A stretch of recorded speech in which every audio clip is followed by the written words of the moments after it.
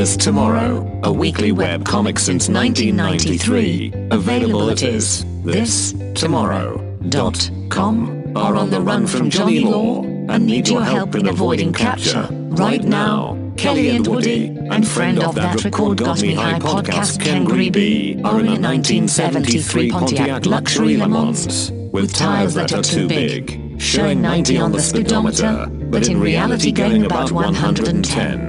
They are heading north on I-95 towards Jacksonville, and the back seat is littered with beer cans, shell casings, and a life-size replica of the late comic Buddy Hackett, which is wearing a cloth diaper and a Ricky Martin concert t-shirt that says Rico Suave in big pink letters. Whatever you do, do not tell the Florida Highway Patrol what you know about their whereabouts. Just let them get out of the state and to their hideout on Tybee Island. If you really want to help them out, check out their work at isthistomorrow.com. That's isthistomorrow.com.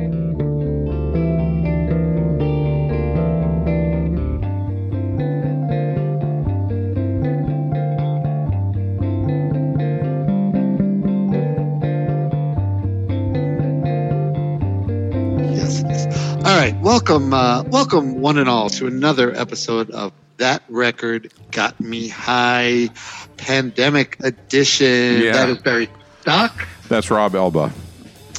And we are here for you. We are happy to be talking to you guys and still bringing great records. It's like a public service. About. It's like a public It service. is, yeah. Like I said, I don't like to throw the word heroes around. But, you know. Speaking of heroes, everyone that is a patron of our show, That's me right. and Barry consider heroes. So, We do, for sure. They have gone to patreon.com/TRGMH and become patrons of our show, and we really appreciate it. We Especially do. in these trying, you know what is how annoying are all these commercials now that all say, in these trying times, to buy a these Toyota. uncertain times. Yeah, go buy a car. But in these uncertain times, we really do appreciate our patrons. Yes, and indeed. we are speaking to a patron tonight who is also a guest. And will you introduce yourself, sir? Sure, this is John Mahoney. Excuse me, a little hoarseness there. John Mahoney. Now, John Mahoney, that's like a coincidence because last week we had a guest and her last name was Mahoney as well. Did you know that? Fascinating. Fascinating, right? I might know if I actually listen to the show. Oh, John. I like Don't that break your episode a lot. sister's heart. No, Yeah. I liked her episode. Trish- I told her she did a great job. She did great. John's sister, Trish Mahoney, was our She's guest your last week. younger sister, correct? Correct. Yeah. Yeah, she's much younger. No, she's not much younger. Not a lot. 5 years. Yeah. Oh, okay. Wow, look at that. So, John, you are this is your second appearance. You did the wonderful debut by Killing Joke, and tonight you picked another debut record. What are we doing tonight?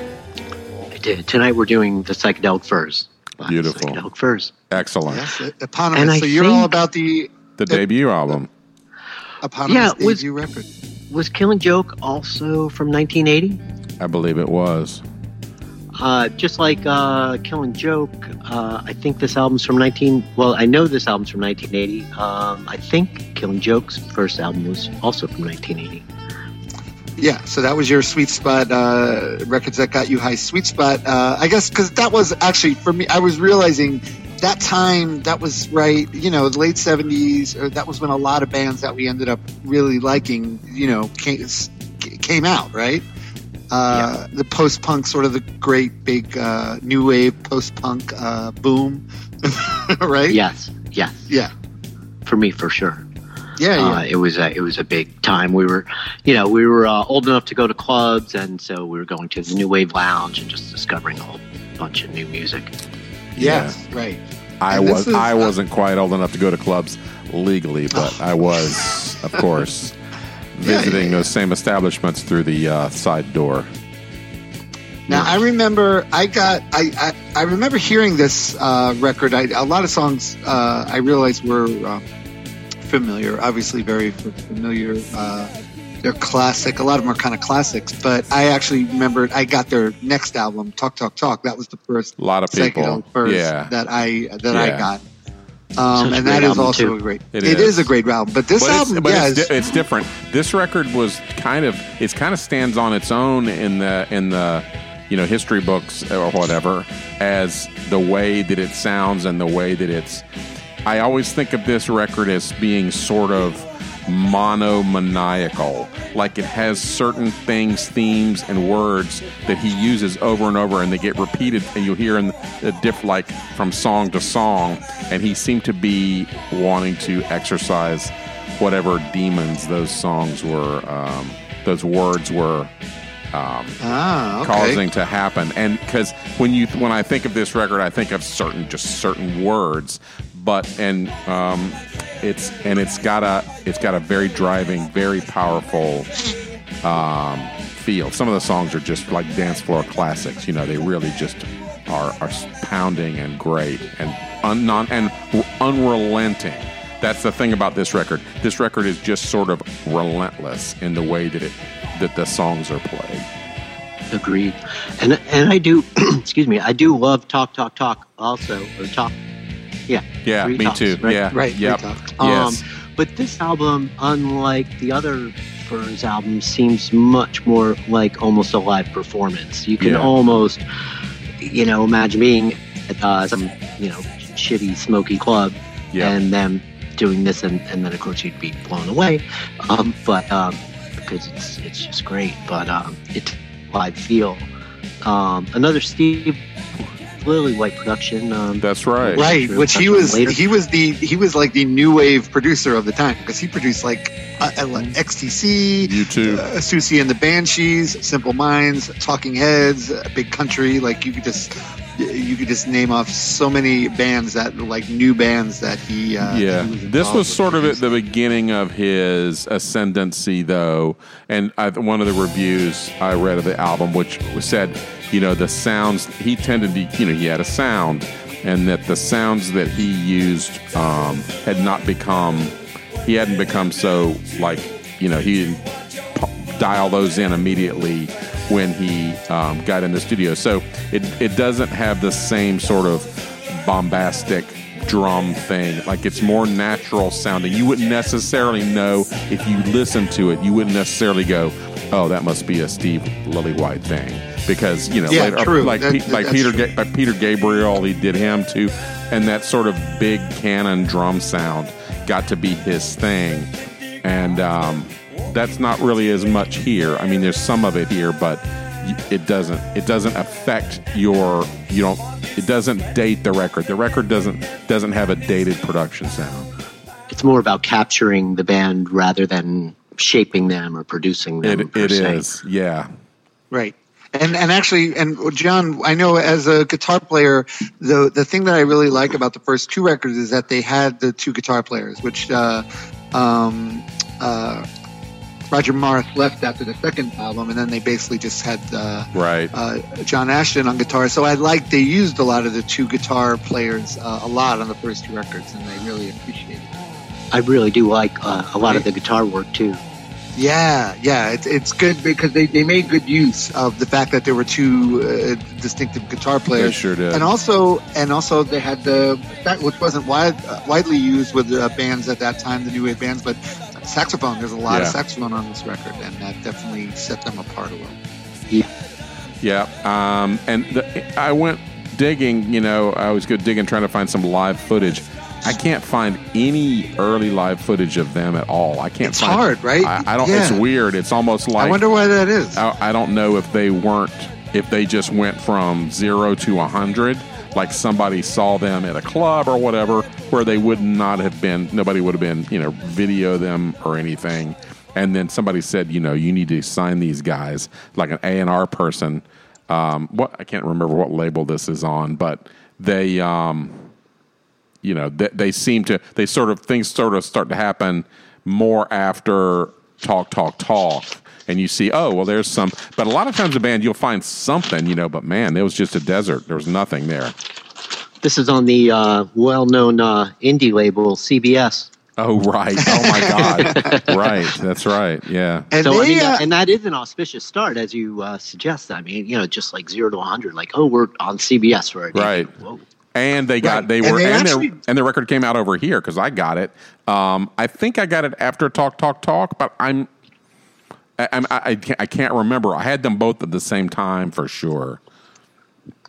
It would have been fun to do this episode at Laser Wolf because the album, which I still have, I bought at Open Books and Records by Leslie. Shout out to Leslie look at you Wimmer. with your early. You had when we did Killing Joke. I remember you had your original Killing Joke. Also, that's awesome. I do still, yeah. Look at you. And this one, I bought the import. I didn't even think about the fact that I don't know, maybe this will come out domestically later. Right. I was kind of an unsophisticated record buyer. But so I have the import, which does mean that the song mix and maybe order are it's different. one extra, and there's an extra, and there's an extra. And the order is a little different too. Yeah. You're right. And but I was surprised. Well, I mean, I guess I realized it, but I didn't realize how successful they really were. They're like one of the more out of the bands that came out. They really had a lot of success, and they did good. As far as having like chart hits and everything. They did. I actually got lucky and got to see them. They did come to Florida once. It was after Forever Now came out, which is a record I like. Okay, I certainly don't like it as much as the first two, but they played it to Bandshell in Gainesville in, I guess it was '83, and we drove up from Orlando, and I was thinking, the Forever Now record I had bought it and I listened to it, but it was a little the pop touches were a little more overt. But then live, they were just a power. It was sort of shocking how much of a powerhouse they still were live, because there was no sort of concession to that sound at all live. It was the raw guitar and the raw sax and everything, relentless and full blast, and his voice, just growling out there in the heat in Gainesville. And they weren't doing the acoustic guitar and cello stuff yet. They were not. It was not in my recollection. I mean, we were lucky. We got a case of Black Label beer in the can, and we were drinking that. And then some cute girl, this guy I know named Gene Marsh, was there, and somehow he started talking to these cute girls, and one sat on my shoulders. And the other one sat on Gene's shoulders for the whole show. Really? Basically. Look at you, Barry. See, I never put you as a girl on your shoulders concert goer. Right? And the reason is because usually I'm not. I was drunk and having a great time. Oh, and then of course that's kind of a shocking. That record got me high revelation. Right? It was a great afternoon. And then after that, Gene tried to continue their interest, but sure. I knew it was sort of like, we're pretty losers from Orlando. We're going back. Yeah, going back once home. she got off the shoulders, that was it. Show's over. Yeah, show's over. Thanks, pal. Thanks for the beer John, and the ride. You're a big fan. I'm guessing you've probably seen them more than once, right? I've seen them a few times. Regrettably, I didn't go to the last couple of shows when they came around the Culture Room because I just don't like the venue very much. Yeah. But it sucks. No, I'm right there with you. Culture. I hate the Culture. But they were supposed to be here last night as the second show of new tour that was going to open in Key West, and I would have gone. I was planning to go. My birthday was 2 days ago. The show was that would have been great, night. Right? If we went, we would have all gone. Went to see them. Then God damn this goddamn virus! It's ruining everything. Seriously, it sure is. And the reason they're touring is because they have new material out, which is also pretty exciting because it's been, I think, 29 years or something absurd. Wow. And John, John, you had a birthday a couple of days ago, right? I did, sir. Was it a significant birthday? Not a round number. Okay, there you go. But with COVID, could be my last. Oh. Bada boom. All right. So, real quick, they founded in London in 1977, and so they were around a little while. The main Richard Butler and his brother Tim Butler are the ones who formed it, and they're still both in the band. Tim Butler on bass, and this record came out, as we said, in 1980. So one thing we haven't really mentioned is Richard Butler is not your traditional rock singer, especially pop rock, which they're not pop rock, but they have, like I said, they've had hit songs. Sure. And he's got this raspy growl. ragged voice that what I also love is that it will break, like when he pushes it, it'll break up, it won't. And that sort of like adds to the charm of it, I think, He's got this almost like a busted voice that just works. Right. It's like a Tom Waits sort of thing where, it's just, but it's instantly recognizable. It's like, right, oh, there he is. True. Yeah. And, I got to say another thing interesting. If you, back in the day, looking at these guys, they're very pale and they look sort of unhealthy. And they were always the guys you thought, oh, these guys are going to, die or whatever from drugs or whatever. Out. That apparently that is not true, because they continue to, they reformed in 2000. They got back together, and they've been together now for another 20 years. So that's not something. They're from England. Most people from England look kind of paler. Yeah, but they look definitely, extra so, John, pale. What were you saying, John? I was gonna say, his voice. It makes me think of a guitar amp with a busted, like a blown speaker. Yeah, exactly. It's great. But it's great. It's not a flaw. It's a feature. It's a feature. Yes.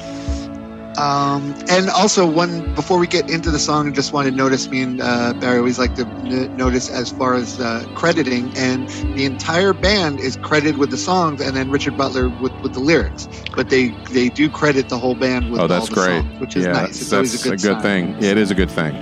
Which is another instance of, as you say, bands that do that tend to stay together. Yeah, that's right. Exactly. Equity. Equity. Exactly. Everybody's got a stake in it, and sort of it's a secret sauce. It is. All right, so let's get into this record with this very long. It's got. We're gonna skip the intro. I'm just gonna tell you. I love the fact that it has. No. I just want to. Can I mention it? That it has a very long, quiet, moody intro before the song, like that lasts like 2 minutes until the song kicks in. But it's definitely. It definitely sort of catches you off guard, especially like if you first, when you first get the record and you're not sure exactly what you're going to hear. Yeah. And then it takes so long for that to actually kick in. Your mom starts pounding on the bedroom door, and as soon as it kicks in. So all right, so let's listen to the opening track, India.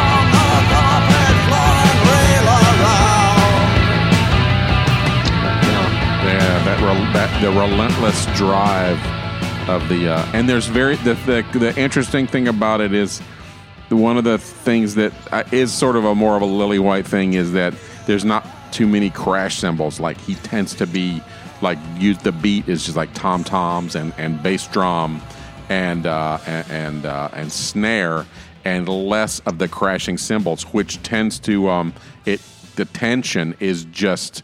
It doesn't allow the tension to release. That's what gives it that, just sort of won't let you go feeling. Yeah, cool. Good observation. And he uses the word flowers, and he uses the word stupid in the opening track, and those words reappear He Oh, right. supposedly Okay. says stupid about 23 times on this record. Somebody counted one. Yeah, sure. That's great. I read that he wrote the lyrics to this one as a teenager, like years before they even him and his brother formed the band. And I think like a lot of his lyrics, they're not necessarily to be taken literally. It's sort of poetry, and a lot of it's painting a picture with words. And stupid India, stupid on the carpet floor. Yeah. We dance upon Yeah. the carpet floor and Yeah. reel around. So he's definitely painting a picture, but he really does like the word stupid. India, the place, or India is a person? What do you think? I never thought about it until right now, never but I thought always about thought that. about Yeah. it as the place. But thinking about it now, you're right. It's a woman or a person. Probably, that's Yeah. right. And he does actually mention a woman. He mentions Caroline, so maybe that's the real name, or who knows. But there's no Yeah. there's no overt Indian influence on No. the song. So maybe I- well the intro a little bit. Maybe, yeah, it's, the moody intro part. Maybe sure. You guys probably saw in your research the interpretations on songmeanings.com. I did not. You're gonna I have to checked ask. that out. I And do some- check that out. I Some do. guy commented on most of the songs on this album, Falcotron, and he said that he quotes Richard Butler. It doesn't say where, but Butler's explanation supposedly was, "It's very personal, but I don't know what it means." Right, which is good. That's There you great. That's a go. grein way of saying Go, just to avoid answering the question. Yeah, make Yeah, it seem mysterious. But I don't. Yeah, but I like I said, something like this. He wrote it when he was a teenager, and it's more just. I think it's more just like words painting a picture. But yeah, maybe the meaning isn't necessarily meant to be dug in or take literally. You're just using words to sort of create an effect, and he definitely does that. And his delivery, of course, is what sells. Yeah. What sells it. And it's definitely solidly in the post-punk, So now- category. Now, this next song, the second song on the record. Give me a sec though, but before we go ahead. on, Sure, to sure. Barry's point, there are themes that recur on mostly throughout the album, and hear about our useless lives. Yes. He yes, talks about right. useless. I think that's the last word in Flowers, maybe is useless Yes, or something. yes. And India, stupid on the carpet floor. We dance upon the carpet floor. So just fuck it all. We're just dancing. The and having carpet fun, might 'cause life is reappear stupid. as well. Carpet. Yeah, may he's be also not a fan of marriages. I think he shits on marriage a lot too. But So yeah. all right, but India. supposedly, all right. So the second song, he wrote the lyrics about a specific person who left for Europe, and let's listen to a little bit of Sister Europe.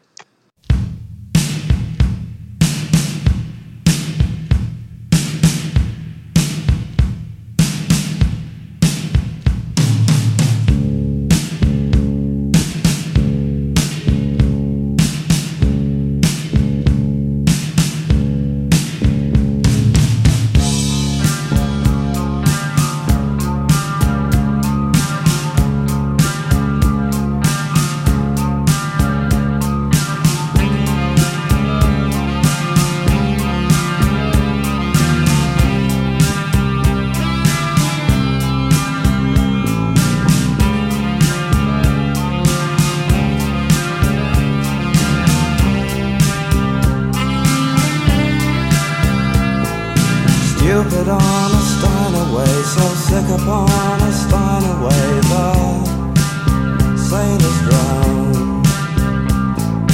See them talk and see them drown, see them drink and fall around up on the floor. Sister of mine, oh my God. Sister of mine. So got some Bowie-esque touches in there from the Low and Heroes era, the sort of flangey sax sound, and then the keyboard. I love that. in there. I love the guitar, that guitar figure and the saxophone sort of Yeah. playing off each other. That's so good. Duncan Kilburn, we should Right. mention. Yep. Was a sax player in the first two records, and it's great stuff. I was thinking the flange was on the snare. There's a flange. There's a flange that's I think it's a running. flange on everything. Yeah, right. There's one point. There's one part of it where there's just like it's got the chorus on the sax, and it's got that just very flangey effect, and then you can hear in there. There's the it's the same sort of keyboard sounds you hear on the side 2 of Heroes, like the instrumental Eno portion of that album. And so that definitely left a mark on, everybody that heard it. So it's no surprise that Steve Lillywhite and the Psychedelic Furs would be happy to show their love by stealing the sound. Yeah. And we have another 4 stupids in this song, I think, something like that. Yes. Right. That's right. Words are all basically, just so useless sound, Yeah. Yep. buy a car and watch it rust. Again, life is stupid and whatever. Let's dance. Yeah. This is his nihilistic record for sure. Yeah. Yeah. In fact, I always misremember the cover of this record as being totally black. And then I see it and I'm like, oh no, it's black in the background. And then there's this sort of purple monotone of the band, high contrast sticking out there. But whenever I always forget that and I go, because that's sort of the mood of the record. It has sort of a black mood to it. Mm-hmm. Yeah. I think they flipped the supposedly- colors on the US and UK covers. Oh yeah, I think you're right. Actually, I think you're right. Wow. I did see 2 different Wow. ones. Yeah, I don't know which But, one. I don't know which one I had back in the day. Probably the U.S. one because it was cheaper. So he said basically about his. He said it was about my girlfriend who I'd been going out with for years, and he said she's in Italy at the moment. But it's sort of it's sort of like he's lonely and he's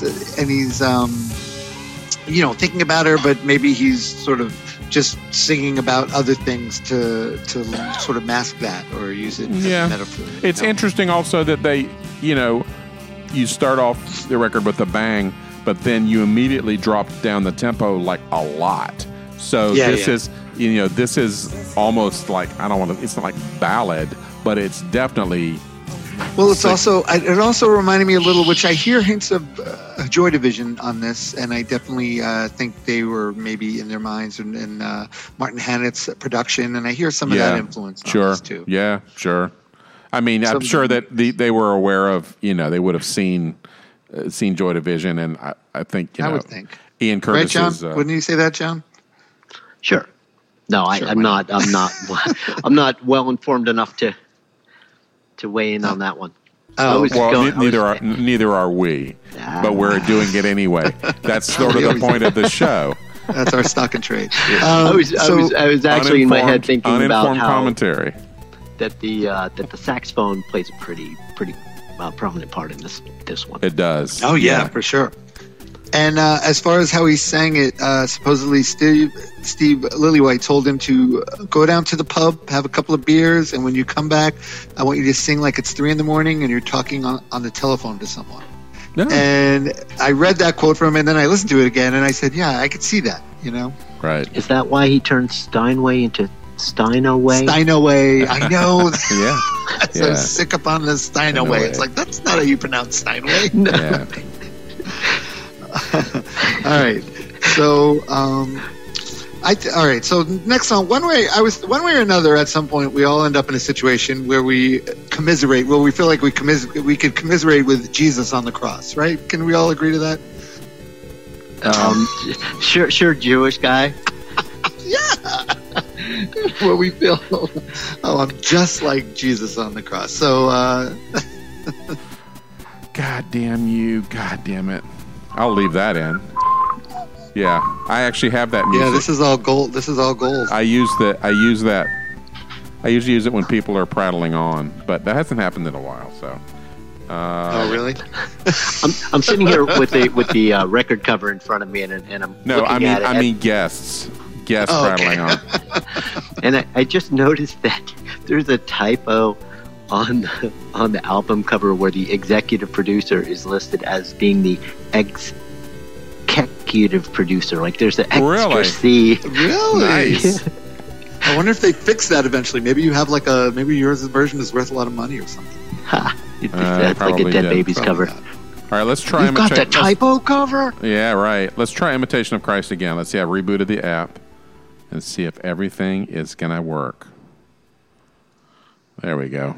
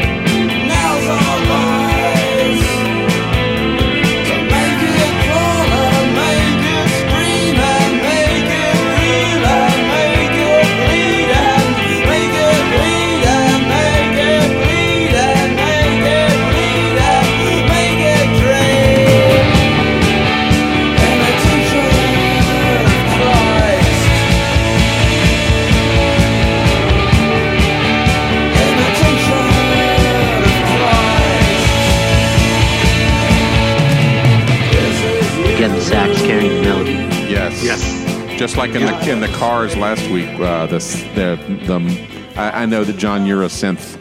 You're somebody who, when you say, you're going to know what synth it is exactly. But I just say it's a Moog. That they would use that for the same sort of purpose, where it was playing the important melody in the background of that record. Yeah, it did sound like Mini Moog. Okay, good. I got it right.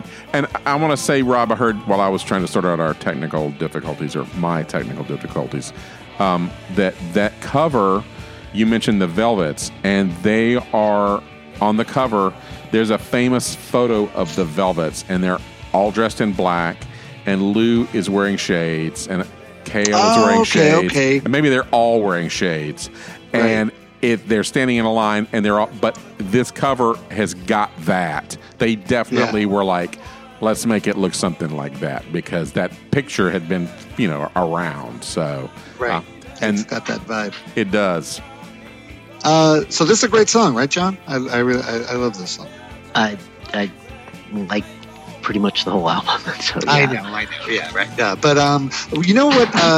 This song in particular, it's kind of like a more straight ahead, just rock song, and it wouldn't. If you picture someone with just like a pretty voice, like Bono or someone singing it, would be a totally different. It just wouldn't be the same, you know. It's like Richard Butler's voice is like another instrument for psychedelic furs, and it definitely adds so much, right? Yes. And Bono is like a tool. Oh, whatever. I didn't say that to bash Bono, but just used him as an example. I know Barry's got a problem with Bono. Sting and Bono, Barry's got not as much. No, Bono not as much as Sting. So. Oh, okay. Who do you have a problem with, John? What's the singer that you can't stand? There used to be this band down here called the Holy Terrors. Oh yeah, that guy was a dick. Yeah, that's right. There you go. Good one. Well played, John. See, well played. Well played. Thanks, sir. All right. Well, it was nice having you on, John. I don't suppose either of you know what the Warhol movie's about. Knowing Warhol, I'm guessing it's not about anything. But probably, yeah. No, it's a lot. It's a lot of long static shots of things. I don't know. Actually, people staring at the camera. Know. Tell me, John. No, I definitely don't. I was hoping you knew. Well, I'll tell you what. The lyrics in here, this you who lie and scream, you fall to dust, in walls of word, your words are blind. You speak and you are dumb and blind. The word that is your God is you who will fall so low and fall so far. So yeah, he's definitely not having whatever. You guys, okay? I've got the Imitation of Christ, the Warhol film. The film itself is a realistic, dramatic comedy about a handsome young man called Son, silent and moody, who spends much time in his bedroom with his family maid, who feeds him cornflakes, strokes his hair, and reads to him from the Imitazione Christi. Elsewhere in the family home, the young man's mother and father lie in bed and argue over Son, trying to analyze what's wrong with him, while at the same time admitting their physical attraction toward him and lamenting over their own sad lives. Son also has angry arguments there in his home with his abrasive girlfriend over minor matters. Intercut into the film are outdoor scenes of Son ambling through the streets of San Francisco with a hobo. So I think we can agree it doesn't have anything to do with this song. Not a thing. Probably not. And also, I feel like that review is probably more interesting than watching the movie. I would say probably, yeah. Warhol's films are not going to get your adrenaline pumping. That's for sure. All right. So any other thoughts on Imitation of Christ, John? No, it's got the recurring themes. Things falling to dust and things being stupid and right, yeah, exactly. Carpet comes in again. It does. It does. Dancing Stupid is carpet, mentioned again. Flowers. He has a thing with carpet. That's why this record is so weird. Is that it's almost like he had this list of words and he was like, I got to work these in as wherever I can, because it doesn't happen on Talk. You don't know. It's not like that at all. Every song is just discreet, and you're like, oh. Yeah, maybe he had some obsessions. Your first record, you got to get whatever things that have been building up inside you your whole life. You get it out. So. Certainly. All right, so let's take a little break. I know we're all in our own private locations. Are we drinking? What are we doing tonight? I'm drinking some rum tonight. Yeah. What are you guys in? Are you drinking anything, John? I'm just drinking water. Are you having a vegan shake or something? I wish I had something more interesting. Yeah. Reverse osmosis water. I mean, that's as good as I can do. Okay, well, you could refill. Maybe go crazy and throw an ice cube in it or something. And we're going to take a little break. Maybe John. I bet John has got some of those ice cubes that are like the round, perfect ice cubes. You got some of those like at the ball. I do have a mold for those. I never really use okay. it. All right. You know what? I'll just full disclosure. That's what I'm using in my rum drink. Oh, yeah, right. So what rum drink do you have, Rob? You're not just drinking rum. I know you better than that. No, I got that fancy. I told you I got that 12-year-old rum that a passenger gave me. Yeah. So you're just drinking that straight on some ice? Appleton, yeah, the Appleton Estates 12-year-old rum, yeah. All right. Classy. So we're talking. We're going to be back in a minute with more of John Mahoney and more of the Psychedelic Furs debut. This is That Record Got Me High. We'll be back in a minute.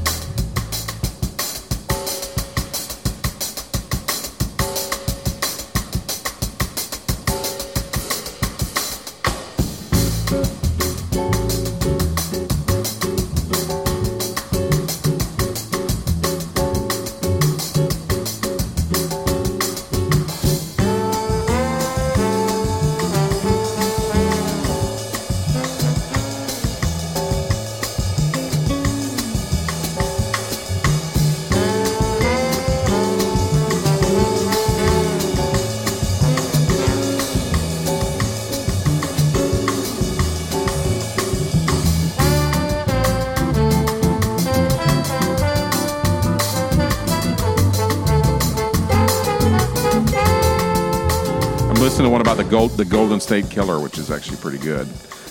This rapist killer. I love your true crime, man. You love that shit. But this guy, you wouldn't believe how many crimes he committed, and it's insane. No, that's a guy they just caught recently. Yeah, right. They did, and it's just. And he just looked like someone's grandpa. Yeah, and as a young man, he just looked like, oh, there's that guy. You wouldn't go unremarkable, you know. Right. much like all of us. All right, so let's get back into this. We are back with That Record Got Me High. That is Barry Stock. That is Rob Elba. And we are talking to Trish Mahoney's brother, older brother, right. John Mahoney. Which is how most people refer to him. Oh, yeah. Yeah, that's right. Oh, aren't you Trish's brother?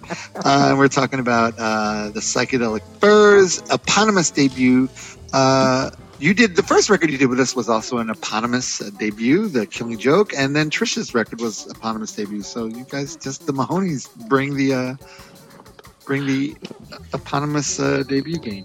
Trish and I both were torn between the first and second albums. You know, for her, oh right, yeah, that's or Candio, true. and for me, this or Talk Talk Talk. That's true because both of these bands had great first and second records. Like that's no drop off in quality, really. None. Which is Zero. kind of unusual. It is. Yeah.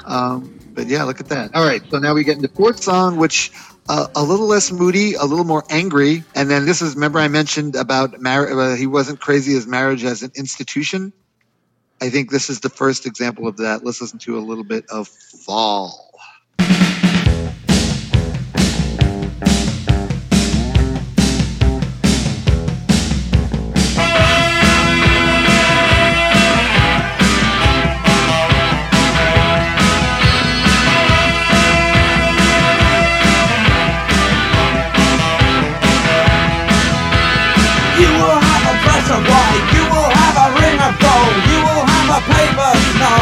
The fall, see the wall is black. We will have a heart attack. We will be alone and the fall.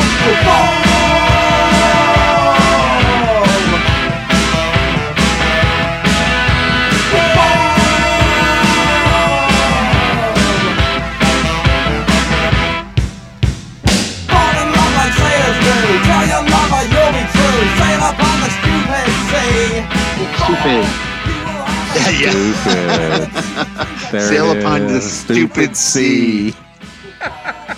I'm telling you, man. He had something going on. Yeah, he had shit going on for sure, right? Yeah. Yeah. What do you make of this, John?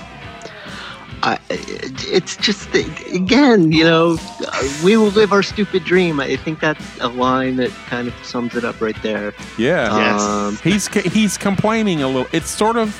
He's not complaining. He's sort of moaning. He's sort of bemoaning. And he's also mocking. Well, the reason I was thinking it's called fall, and I think you use the expression falling in love. You fall in love, but you could fall down. You could fall apart. Yeah. Yeah. So I think he's kind of mocking the whole idea of it, but I mean, it's like it's over the top. It's a little over the top. But it ends nicely though. I am you and you are me. Tie me down, I will be free. Our love will have no end. Yeah, but the way he sings it, you know that's not what he means. I know. He's being totally sarcastic about it. John, what's the next line after our love? What's the next line after our love will never end? Parties for our stupid friends. Well, not that's in the middle verse, but at the end he just ends on. Our love will have no end. And John, you know something about having parties for your stupid friends because you have your awesome New Year's party. No idea what you're talking about, Fight Claude. That's true. You have right. Your invitation-only New Year's Eve party. We should mention that. If I had a bigger house, I would invite everyone. You would. I think John would. I believe that. So, yeah, but I was going to listening to this, I think, again, it's kind of ballsy that Richard Butler would say, I'm a singer. I'm going to be the singer for a band because in no way would, and he's great and it's awesome. But when he's singing fall, he's not even attempting, when some singers attempt to put a little vibrato in there, even when they can't, it's like, fuck that. He's just barking it out. Yeah. Rasping it out. Yeah. Yeah. But it's great. It's brilliant. Really. Do you picture him? And I don't think that song lyrics are necessarily poetry, but there's certainly an overlap, and there are many poets who write lyrics or whatever. Right. I mean, that's a separate debate, but he seems. I could picture Butler being like, as a young guy, walking around with a notebook of his poems and, smoking cigarettes, of course. Well, he looks the part. Yes. He looks the part. Waif-like, he's pale, he's skinny, He's got angular features. You know, he looks kind of like the star of. You could be describing John Mahoney too, in a way. That's true. That's true. But I used to call John Mahoney. John Mahoney was the Mr. Spock of Coral Springs, Florida. So, John has a more piercing intellectual aspect. Yes, the scientist. Yes, the scientist, yes. Jeez, thanks. That's good. You made me lose my train of thought. Well, you're talking to two idiots here, so of course, you know, right. It's a low bar compared to us. It's an improvised Three Stooges episode. I do like modesty. I do appreciate your modesty. If I thought you guys were stupid, I don't even know if you'd be my stupid friends. Right. Oh, you'd still be friends with us. I probably wouldn't be on your stupid podcast. You have plenty of, that's true, maybe not, but you have plenty, trust me, you have plenty of really stupid friends. Yeah. I know for a fact. Yeah. Go. Let's go. Let's go. Yeah, right. So the next song. This is my favorite song on the record, this next one. Because it is what it says. It's called Pulse. And it's just got a pulse to it. Let's listen to it. All right.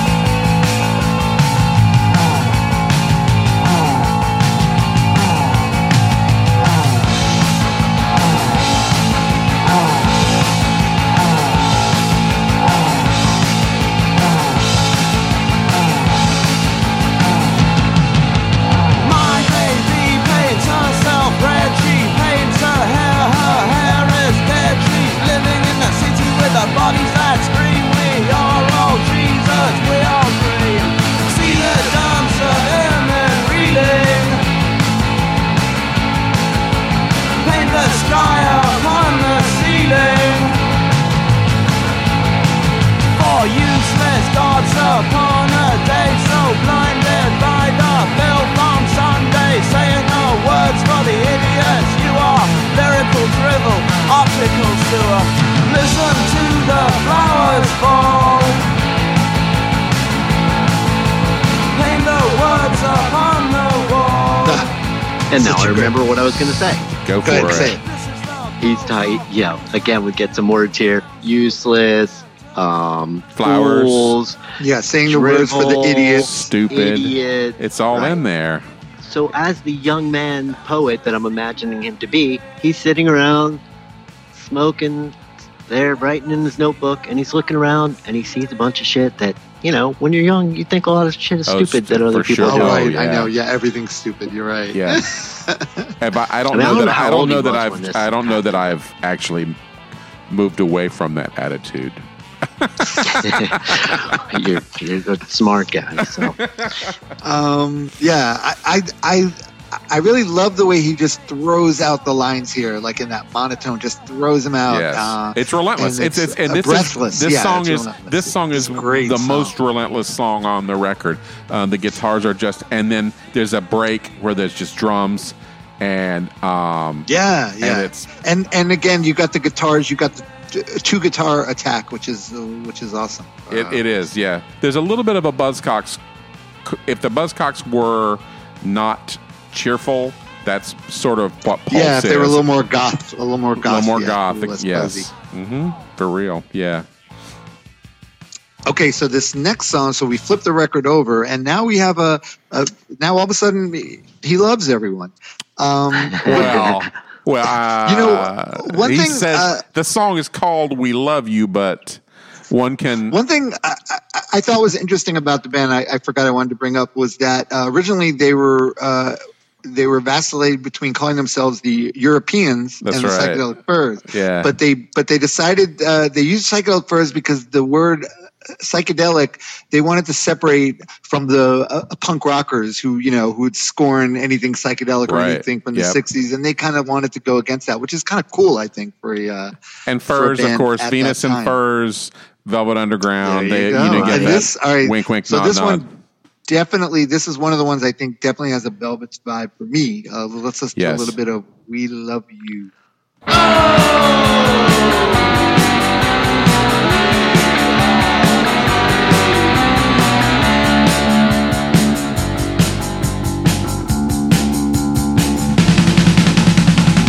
I'm in love with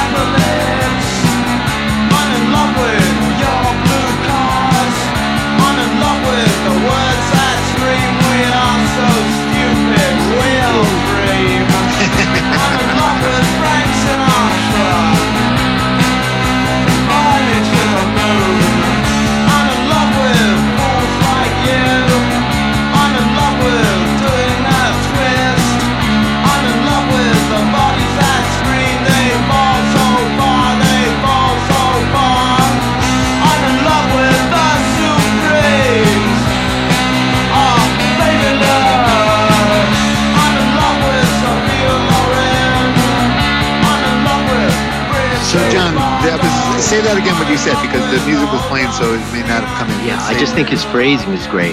Yeah. It is, yes. But he's using the same, he's picking up things from the previous song, phrasing and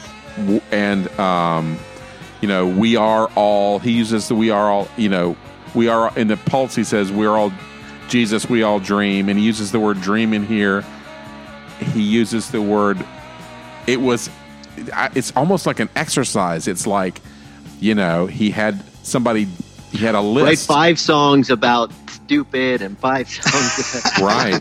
Yeah. Right. I'm in love with the whole dumb scene. Your blue car, Frank Sinatra, Fly Me to the Moon. It's kind of, for me, it's kind of surprising to me that this was the first single from the album, and I'm wondering if the record company just sort of, because the punk thing was so big, they sort of, because this definitely has more of a stripped down sort of punk feel, and maybe they thought, that's what we'll grab it. Because definitely. This wouldn't be necessarily my choice for the first single from the record. No, it's a good song, but it's just a little surprising to me. Well, it's the outright pandering when he says, I'm in love with the BBC. Oh, yeah, right. Yeah, right. Because he wasn't sarcastic at all. Not at all. Yeah, although so that's funny, after John. he says, I'm in love with the factory, and he is. So, Yes, right. Yeah, so who knows? He's all about, what am I trying to say? Being literal and being sarcastic. He is. Alternately, so you don't even know. Turn so blue, that's another phrase he uses in one or two other songs about things turning blue. Yeah. Okay.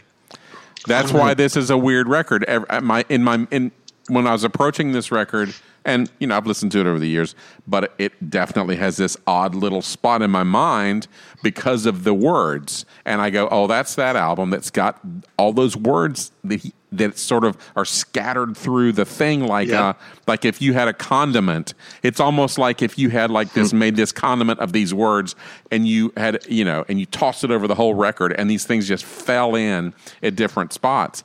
Because that's how it's, and that's why it has. Because Talk is a great record, but I don't have that opinion of it at all. I don't think that about it at all. It's all very discrete songs, and I know all those songs. Right. Yeah, I didn't realize it. This is actually a tip for parents. If you have young children, don't play this with them, because if you don't want them to say stupid, like you always tell kids, don't say stupid. It's like, this would be the wrong, because they'll be saying stupid all the flowers, time. Yeah, everything's stupid. That's Jesus. stupid. It's cute how he ends a couple of the verses here, like, I'm in love with Frank Sinatra, Fly Me to the Moon, and then the next verse ends, I'm in love with the Supremes, oh baby love. Oh yeah, right. Yeah. Really cool.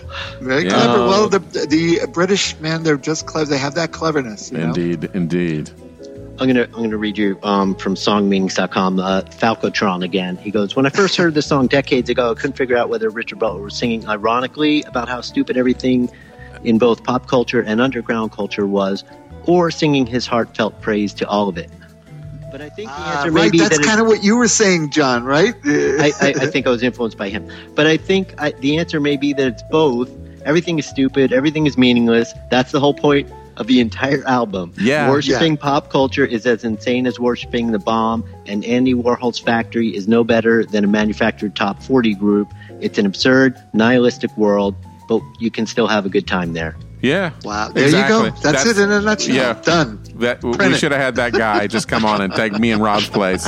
John, admit it, John. That is you. That's your screen name. That's you. I wish. That's pretty it. funny. That's exactly what this. It's a record's a totally nihilistic record. All right. So, do you remember when I said that he comes across as someone that really not a fan of weddings? Let's listen to this next song, which is Wedding Song.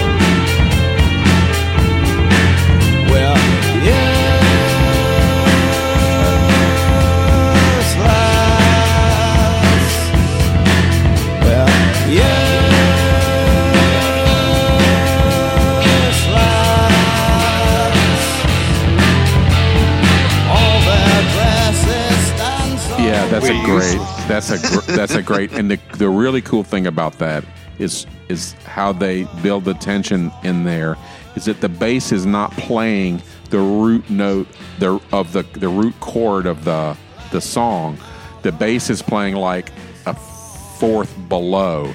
So and you can kind of subconsciously there's something weird going on because the bass never resolves to the chord that they're playing. So it's like it's doing something else, and it plays that one note the entire song. It's intense and it's strange, and this record is more kind of avant-garde than it gets credit for, I think, in a lot of ways. You never think of the Psychedelic Furs as sort of being like avant-garde. You think of them as because they had pop hits and stuff, and they were, that's true. Just a new wave band or whatever. Right. They weren't PIL. Right. They weren't, Susie, or they weren't. It's funny. You know what? Barry, it's funny you mentioned PIL because I was thinking now with John, when you were saying you love his phrasing. Another guy that's a great phraser, obviously, is John Lydon. He's great at phrasing. And sort of this song, I kind of reminded me of him. You know, and they were contemporaries for sure, but definitely similar. Someone else who was very and the good intro and the drum intro to this definitely is an homage to Martin Hannett, Joy Division. The way those drums sound at the beginning is like, oh, that could be that's a Joy Division intro. Okay. And actually, if you noticed, not on this version, but on the American version, there is one song, I forget which one, that is produced by Martin. They did have Martin Hannett actually produce the song. Susan Strange is on the American one, I think. That's the extra song on the... it might be the one produced by Martin. Yeah. Soap Commercials also on the US one and not on the UK one. Oh, right. Yep. So again, we're useless. Make a line of useless women. Make a line of useless men. Yeah, it's a concept album. This is a weird concept album because everything, the whole record feels. If you go through it, it feels the same. The whole record feels the same, and it feels kind of like the cover looks. And that's why it's got that weird place in my mind. Is because of that. It's the All right, so I'm curious with you. I would love to hear you guys because this next song I really like, but I do not know what he's on about in this song. I don't know. I wish I did. So maybe you guys have a clue. But let's listen to Black's Radio.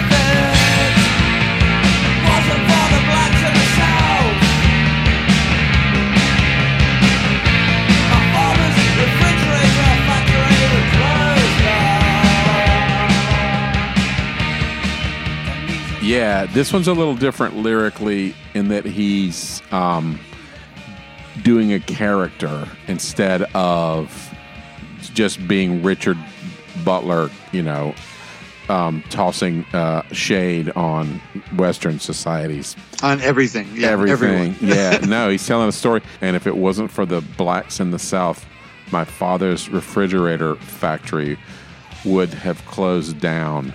So this is like something, you know what? This is shit he's heard somebody say, and he's working this into a song. This is somebody he knows. It's like the woman, the girl in Common People that he picks up at the bar. It's that sort of thing where he's relaying what this person has is talking about. Yeah, probably. That's good. I get that. What do you think, John? He's kind of all over the place in this song. True. some lines crack me up. The pair of lines when I went for a job, I had to trade in my hair and think of ideas in a Parker Knoll chair. Yeah. Like he names the office furniture Right. company. Very Yeah, specific, yeah. yes. Like, Yeah. Jay what? Reed probably knows that.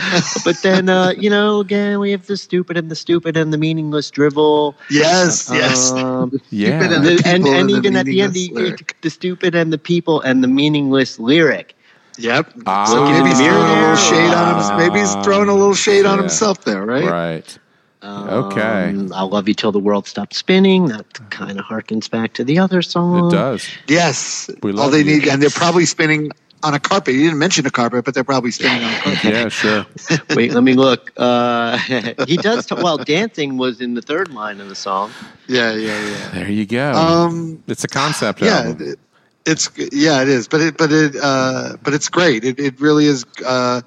It just, he does lyrics do what they're supposed to do. They kind of sort of give you a feeling and they paint a picture and they leave you a little guessing on what he's actually going on about. But you're probably on the right track, Barry, when you say it's just things he's heard and maybe, come across. His friends, somebody goes for a job interview. And he's throwing it all together. He's putting it all in like a little stew. Had to think of ideas while like you're going for if like maybe especially if you're working for an ad agency or something and you go in for an interview and you're sitting in the lobby and you're like, what am I gotta be clever. So let me think of something clever to come to.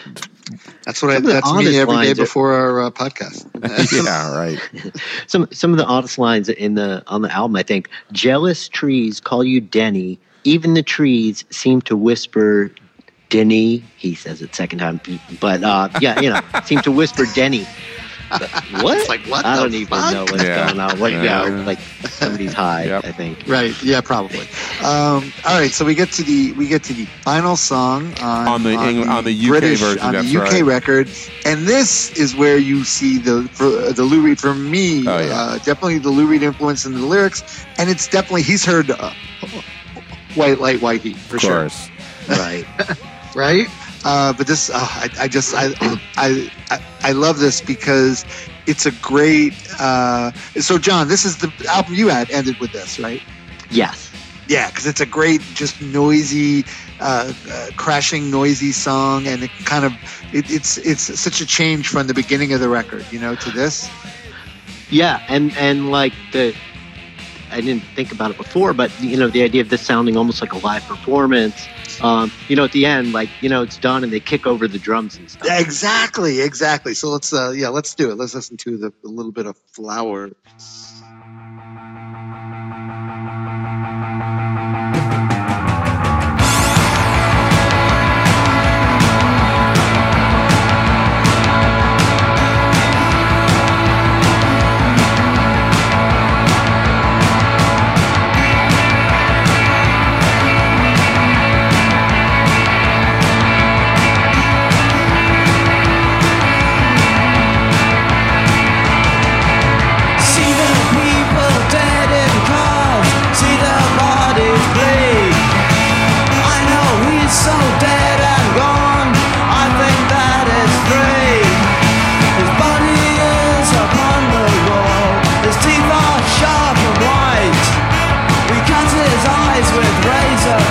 And out of him comes foul white light.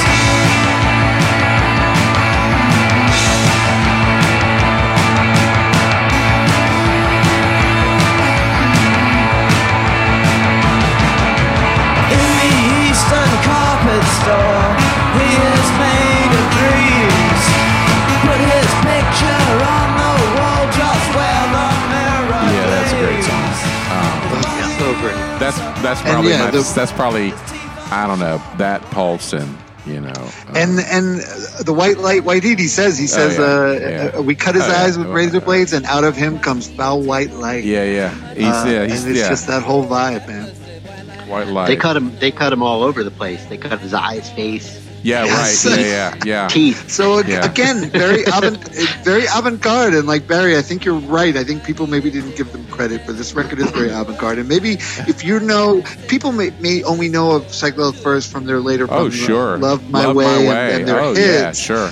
and you'd Pretty be. in I Pink. mean, yeah, right, which is great. I mean, that's a great song. But yeah, check this record out. It's it's just really It's a just trip. This record is it's a fucking trip. And for a band to just come out with this is their first record. This is a monster record. It really is. And the thing I was going to say before was like I've been, we all have a little extra time on our hands, so I was watching, and there's Cabinet of Dr. Caligari, and there's like a recent remaster of that, and that's what he looks like is the Nosferatu?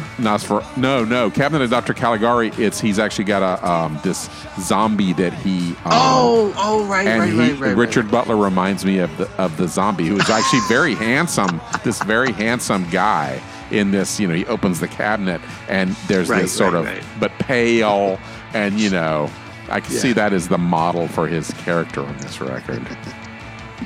In this song, he says, flowers all around his feet, flowers in his heart. If you take the needles out, his body falls apart. I can't imagine what that means. Yeah, right. Well, That's great, though. That's some great lyrics right there. That really is. Yeah. Some junkie, I guess. Or maybe, or somebody, or somebody who's, Frankenstein's monster. Take the pins out and his body falls apart. Or H.P. Lovecraft. Didn't H.P. Lovecraft have the pin, the guy with the pins and everything? Isn't that H.P. Lovecraft? Oh, you're thinking of Hellraiser? Yeah, right. Yeah, but isn't that adapted from H.P. Lovecraft? I don't know if it's exactly from Lovecraft, but it's Lovecraftian for sure. But no, I've been drinking aged rum this whole show. Good on you. Good for you. Have you guys heard the demo version of this song? I see. I see it here. Should we play a little? I'll play a little of it. We should, right? Yeah, no. It sounds to me, I don't know if should I say it now or should I say it after? Say it, because sounds a play lot underneath. like the opening track, India. So as it's going along, like in my head, I'm kind of going, India, I can see it coming in, and so it's almost like they split one song into two or something. Could be, okay. Certainly, yeah. Yeah, well, the band, like I said, the band's credited with all the music in here, so I'm sure a lot of these songs especially were organic, sort of band all playing together, and it definitely does have a very live feel. The whole record does. Uh-huh. Yeah. Yeah. Do you have time to play the demo or not? Sure. Well, yeah. he'll play it. I'll play it underneath. You'll be while we're having this conversation. I'll magically play it underneath the. Yes. And maybe we'll get a cease and desist letter from. No, we haven't. Don't even say that because we haven't. I know, right? No, so far. Hey, it's all. What's it called? Fair use. Yep, there you go. Thank you, John. Right. I knew John would come up with that. This is what passes for journalism, music journalism. Well, thank you. The only question, John, is what eponymous debut record will you bring next to us? That's the question. Wow. That's like your thing. But we'll think about it. You got time. That one, yep. Thank you. Yeah, we definitely owe you a live at Laser Wolf once we this do. whole thing Yes, we do. over, so we owe you one of those. Indeed. But, no worries. We appreciate you coming on and bringing this record. And my pleasure, guys. Glad to be on. Yes, John. Podcast, obviously. And thank you, John, also, because I think you got shuffled around. You got because of the other events as well. I think there was. Yeah, we had some British guests, some guests from England, and we thought, now it's just they're going. Oh, it was the Leon Russell thing? Now. No, the Leon Russell thing was. Oh, that came in. Yeah, that's true. I forgot. Yeah. But John's a good sport. What the hell? Like you said, what else do we have to do now? But thank you, guys. We thank John. You all for continuing to listen, and we hope you guys are all doing good and keeping sane and staying safe. Go stand out on your porch. We hope we bring just a little joy to your life doing these dumb shows. And if they do, go to patreon.com/TRGMH. Thank you, John. Thank you, John. As little as $1 a month. You can feel good about and, supporting something you like. That's right. John. You know what? Today, I almost like you more than Trish now. I think because Trish didn't do that. I don't know. I kicked $5 to Wikipedia today, so you guys, Oh, look at you! Well, you got that check, that stimulus check, right? Actually, we did get our check. I gotta say. I know you did. Believe me, I know. I know everything. All right. So once again, thank you all for listening. In case anyone hasn't figured it out, Rob and my wife gossip. They have a gossip channel. Well, you know, totally separate from we're me. Jews. They kibitz. They certainly do. It's our people. It's our heritage. It's what's kept us going as a people all these hundreds of years. Gossip. Yes, that's it. So yeah, that's it. And Chinese food. All right. So once again, that is Barry Stock. And that's Rob Elba. And this is That Record Got Me High. Thanks again, John. We will see you guys next week. We are out. No, I'm guilty, my stomach always hurts. Looking your attention for the little it is worth. I'm turning around her every day. I'm really turning now to stay.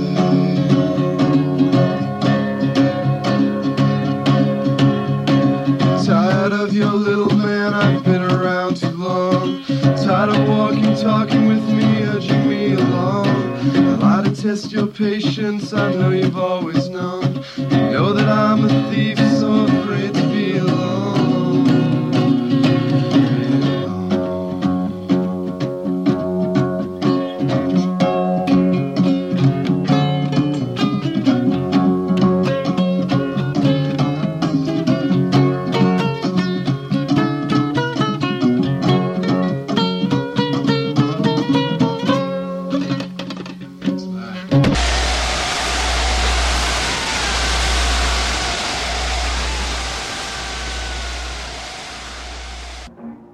All right. That was good. That we picked up steam as we rolled along. It was good. Kind of like a started Kind slow. of like the record. Right. Exactly. Yeah. It's such a damn good album, though. It is. I forgot how good it is. It is. I thought I wouldn't be familiar with a lot of it, but I realized, oh no, yeah, I remember this record. This is like such. But you forget how good a record is sometimes because you haven't heard it in years. You know. Yep. And I'm not 100% sure what the sequence is on the US one, but I know, I know it doesn't have Black's Radio, and it does have Susan Strange and Soap commercial. Hold on, I'll look it up. Hold on. It's so funny. You know, they did that though. They would always think when they put it in America, they think, oh well, Americans won't get this, or they're like this. They always, and usually it's just go ahead stupid, and say it. You know, because Americans are stupid is what they're saying. So yeah, but it's dumb. It's like as if anyone would know anyway. You know, it's American. Like, just put the record out. In the U.S. version, it goes India, Sister Europe, and then they switch out Imitation of Christ. They switch out Susan Strange, which is the one produced by Martin Hannett. And then Fall is fourth. And then at the end of side one, they put We Love You instead of Pulse. Right. But this is a really well sequenced record as it is now. They must drop. They must. I think for me, they must drop something off of the. They drop one off the U.S. one. They drop off. So I see Flowers, Wedding Song, Pulse, Imitation of Christ. Then they add the soap commercial. They drop. They just dropped Black's Radio. Black's Radio. That's right. Black's Radio, yeah. Although I'll tell you what, I will say I do prefer the Clash, the U.S. Clash debut to the British. Me too. Yeah, no, I do too. Right? Yeah, it's a better record. It is a better. It's got some. The UK one had some filler songs that they never played again, or sort of. Yeah. Wisely, both versions end with Flowers. Right, Yes, exactly. Right, killer, sure. Killer last, like you said, John. It's the throwing. Did not know Flowers not produced by Pulse. Neither Pulse nor Flowers were produced by Steve Lillywhite. Pulse and Flowers, two of my favorite songs on the record, produced by Howard Thompson, Ian Taylor, and the Psychedelic Furs. So I wonder if they were from an earlier. Well, Howard Thompson is the executive producer. Also. Nice. I love how you just found that out after 40 years. Look at that. All right. Well, thanks, John. Yeah, thanks, man. My pleasure, dudes. What's coming next week? I have no idea. Yeah, we don't know. I guess we should look and see and figure out if they're going to do Rob, it. I was going to tell you, the drummer from Juliana Hatfield and from Junie and Bullet LaVolta, I'm friends with him. Steve suggested him, and I hit him up, and he was like, he said he wanted to do the show, and so he mentioned some records, but then I said, hey, this, that would be great, whatever you want. And I said, hey, we got an opening, and then it's been cricket since then. So I'll hit him up tonight. Todd Phillips. And he's from Boston. Okay, I remember Bull. I've actually played with Bull of Ulster, my band yeah. up in Boston. Yeah, we played. So I'll twist his arm tonight and see if he wants to do next week. He wants to do...